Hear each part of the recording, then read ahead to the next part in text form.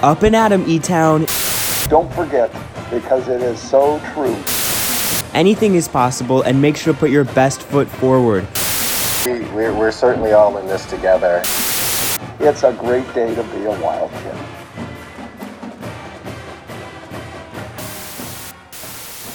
Hi, I'm Nora Miller, and welcome to Kit Chat. As always, I'm joined by my co-host, Zachary Bahar. Zach, how are you doing today? I'm doing well. How are you? I'm pretty good, The cold weather is a little surprising, but it's nothing new considering we're in the Midwest. Yeah, that is true. It's still nice enough out. You can still go out in a t-shirt, kind of. I kind of want to introduce what this episode is going to be like in contrast to our previous episode. Yeah. So, as our listeners may or may not know, we are the executive editors of the Evanstonian, ETHS's school newspaper, which comes out once a month. And so when that issue comes out, we want to do a podcast episode that reflects what's happening in that issue, some of the stories we're talking about, some of the issues being covered. But in these other episodes, these episodes in between issues, we kind of just want to talk about things that we find interesting and that we think ETHS students should care about and listen to. So for our first episode today, we are going to be talking about the ever-elusive Friday song, known to every ETHS student, and some topic Nora picked. Okay, let's start talking about the Friday song then. The Friday song is something that every student who's been to ETHS should know about. However, that certainly does not apply to our current freshmen who have unfortunately missed out on the start of this great tradition. Nora, do you want to kind of introduce what the song is? The Friday song is a song chosen by the staff every school year that plays on our loudspeaker every Friday during the third passing period of our school day. This song is intended to provide a sense of community between our students and just kind of add a little fun to our Fridays. One thing that has been true is that the origins of the song have always been kept a mystery. Student Activities Director Nicole Boyd actually said in an interview with the Evanstonian a few years ago that they want to keep it a mystery, the origins and how songs are picked, only saying that ultimately the Student Activities Department is responsible. However, through some deep investigative work, I have discovered the real origins of the Friday song. Whoa. Completely true origins of the Friday song. Do you want to share with everyone what I would love what to. the secret is? The secret recipe to the Friday song is? I would love to. So, strap in your seatbelts and let me tell you a story. When the world was unformed and void, darkness hovered over the surface of the deep, and there was one who sat above in shadow. From their view, this chaos of the world was rendered whole, and in their deep slumber music awoke. In dreams that would tear universes not, the one sang a song sweet and soft, lovely to hear yet revealing pain, suffering, and unnumbered tears. For ages uncounted, the melody waxed and waned, and as it grew, chaos was dispelled. The earth was wrought from this music. Lastly, the one awoke, and in a chord that rent the heavens asunder, the music was finished and humanity begotten. Beneath the innumerable stars, they sought meaning, finding in the dark places of the world an echo of the song of creation. From these first children came a line stretching out of the depths of time to the present. With them came a record of their ancestors' discovery. And even now, as the dominion of man diminishes the wonders of the world, they sing, their voices reverberating throughout the halls of their homes, ETHS among them. Anyway, here are our thoughts on what makes a great Friday song, and here are our rankings of the Friday songs for the past 4 years. Zach, do you want to start? Absolutely. The Friday songs for the past 4 years have been, in chronological order, the Friday songs for the last 4 years have been You Gotta Be by Des'ree, I Can't Wait by New Shoes, The Middle by Jimmy Eat World, and Follow Me by Ali Us. My rankings of these songs are The Middle, You Gotta Be, I Can't Wait, and then lastly, Follow Me. What are yours, Nora? For me, my first ranking is the same with The Middle, then I Can't Wait, You Gotta Be, and finally Follow Me. I think Follow Me is at the end. For me, maybe you too, just because we don't get to hear it every Friday on the loudspeaker, and I don't really have any memories tied to it. Yeah, and the thing is, like, whenever I'm ranking music, always, I'm not a music critic. I can't talk about the lyrics or the melody or the rhythm. I honestly couldn't tell you what two of those things are in difference to each other. What I do know is, like, when you listen to that same piece of music over and over and over again, even if you start hating it, you eventually love it. Exactly. And you just have, I can remember how we would listen to You Gotta Be in my freshman bio class every time, I walked into Miss Woods' class. So it's memories like those that I think really make the Friday song what it is. Yeah, and I think we all have some memory of that. Like I also had bio going into third period. I was leaving bio as a freshman. And like I would always walk through the hallways and talk to a friend about ridiculous things and about what we were doing and about what our weekend plans were, like while that music was playing. Exactly. And like when I'm thinking about how I put together my rankings, it's ranking those memories essentially. Like last year I had as I was a junior, as the middle was playing, I would always walk from my A-push class to my English class with two of my best friends. And like, that's something that like you can't replicate like so many other things in this online environment. Exactly. Well, everyone, I hope you enjoyed our discussion about the Friday song. And please share like your own personal rankings of the Friday songs. They're all great songs. And some of the ones from the past 28 years are also really good. Some of my highlights as I'm scrolling down the list are Man in the Mirror by Michael Jackson from 2014. I love that song. Wow. Yeah. Somewhere Over the Rainbow in 2002. Yeah, those are two of my favorites of it. But there's a long list, many of which are good. Yep, and you can find that list on the ETHS website. They have a whole page dedicated to it and hyperlinked all of the songs throughout the past 28 years. Wait, Nora, I thought you were a vegan. What do you mean? Yeah, I am. So for our listeners, obviously we're an audio-only podcast, but I can clearly see Nora drinking a glass of milk. Very non-vegan. Zachary, come on. It's oat milk, not regular milk. How does that work? You go to the store and then you milk plants or something? You would think that, but actually, wait. Okay, let me try again. Okay. So you went to the store, you bought oatmeal, you put it in a blender, and you add some waters and some thickeners, and then you got this disgusting oat milk mix. This delicious beverage called oat milk. Okay, so why would you get into that over all the other very attractive, very hot vegan trends that everyone's trying? By contrast to other alternative milks, oat milk has a lot of benefits that almond milk and stuff like soy milk doesn't have. Additionally, it is more cost effective than almond milk by 30 cents. That's a lot. It adds up.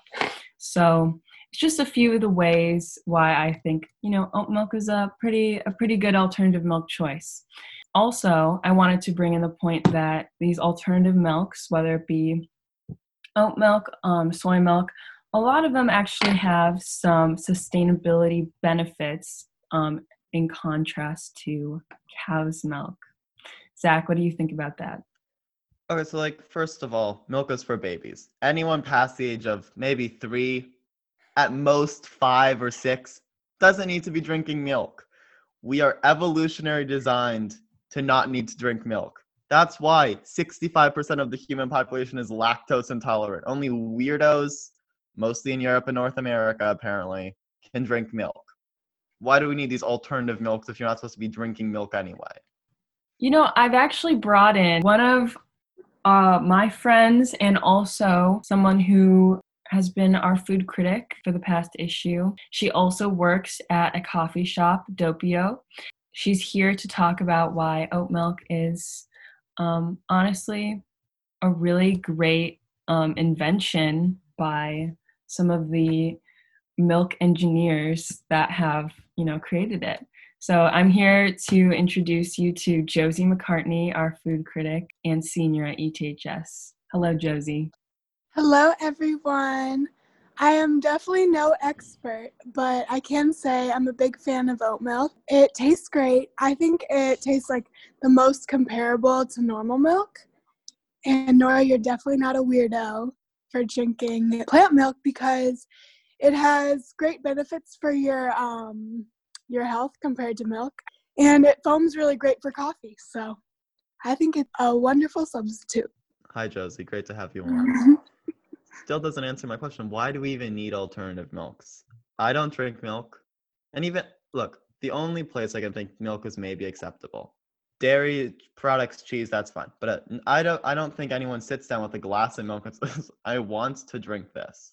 At most, you need it for something like coffee. And even there, I just drink coffee black. You just need milk to cool it down, I think, to temper it. Yeah, that is an interesting point, but I have a little bit of a contradiction. These alternative milks, they are perfect ingredients for lots of our everyday food items.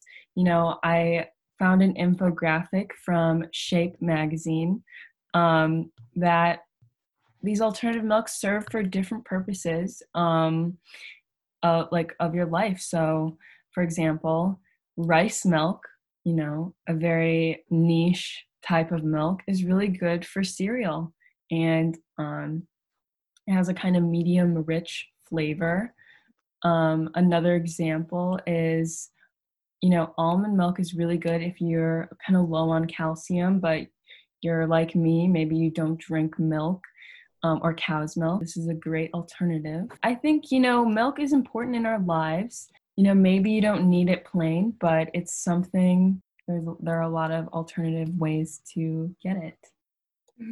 For a lot of people who do like to drink coffee, they don't want their coffee black, and there's not really any other liquid you can put into coffee besides water to make it taste less strong. So plant milks are really an important substitute for people who can't drink milk because of lactose intolerance or don't want to because of their diet restrictions or whatever. So we're not talking about coffee here. That point is unimportant. My coffee habits are my... Nora, I agree that dairy is very important. Okay. I agree that dairy is very important in the American diet, but not milk. So for example, cheeses. Everyone loves a good cheese. Nora, your present company excluded, apparently. But for example, plant milks cannot be turned into cheeses. They lack whey and casein, I think is how it's pronounced. Which are the proteins that hold together cheese and that give milk its structure. So how can you make these products that are essential with these alternative milk? That is a really great question. But the question I would ask in response to that is, do we really need cheese then? Is it really that important? Zach, I have a question for you. Do you like cereal? I mean, I'll eat it, but I'll also just eat it dry, as a nice snacking food. Oh, that's terrible. Or Josie, so maybe I am in the minority of eating cereal dry. But, you can also put water in, and then you just don't have the milk taste. Plenty of people do that, too. And, I would honestly say to all of our listeners out there who are, are honestly up for the challenge of discovering new milk or a new way to have cereal, coffee, a smoothie, yogurt, try oat milk. Because I found some research from the New York Times that almonds require over 6 times as much water as oats do to make their milk. I think the switch over to oat milk is honestly not a bad choice, just because we are always looking to become more sustainable. I think although Zach has posed a lot of interesting points, I think the only real negative that oat milk poses is sometimes it can be unreasonably expensive. And I don't know if Zach, you have anything, or Josie, you have anything to say about that, but that's something I've really found. I do agree that it's like very good that there are alternative milks that are good for the climate, because that is important. Hmm. And they can be cheaper if you make it Much as at I'm home. hating on. Oh, make it at home. Yeah, I think I might have interrupted Zach there, but oats are pretty cheap if you just get them like dry, and you can blend them up with some water and make a lot of oat milk for cheap. That's what I originally thought oat milk was.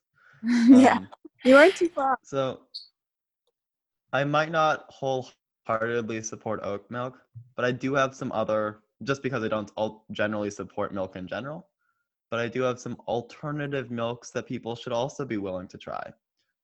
Let's hear Can I it. share an aura? Of Okay. course. So obviously, none of these are vegan. Just going to put that out there. So obviously, we have the classic milk. We have cow milk, sheep milk, and goat milk. Very traditional across the world.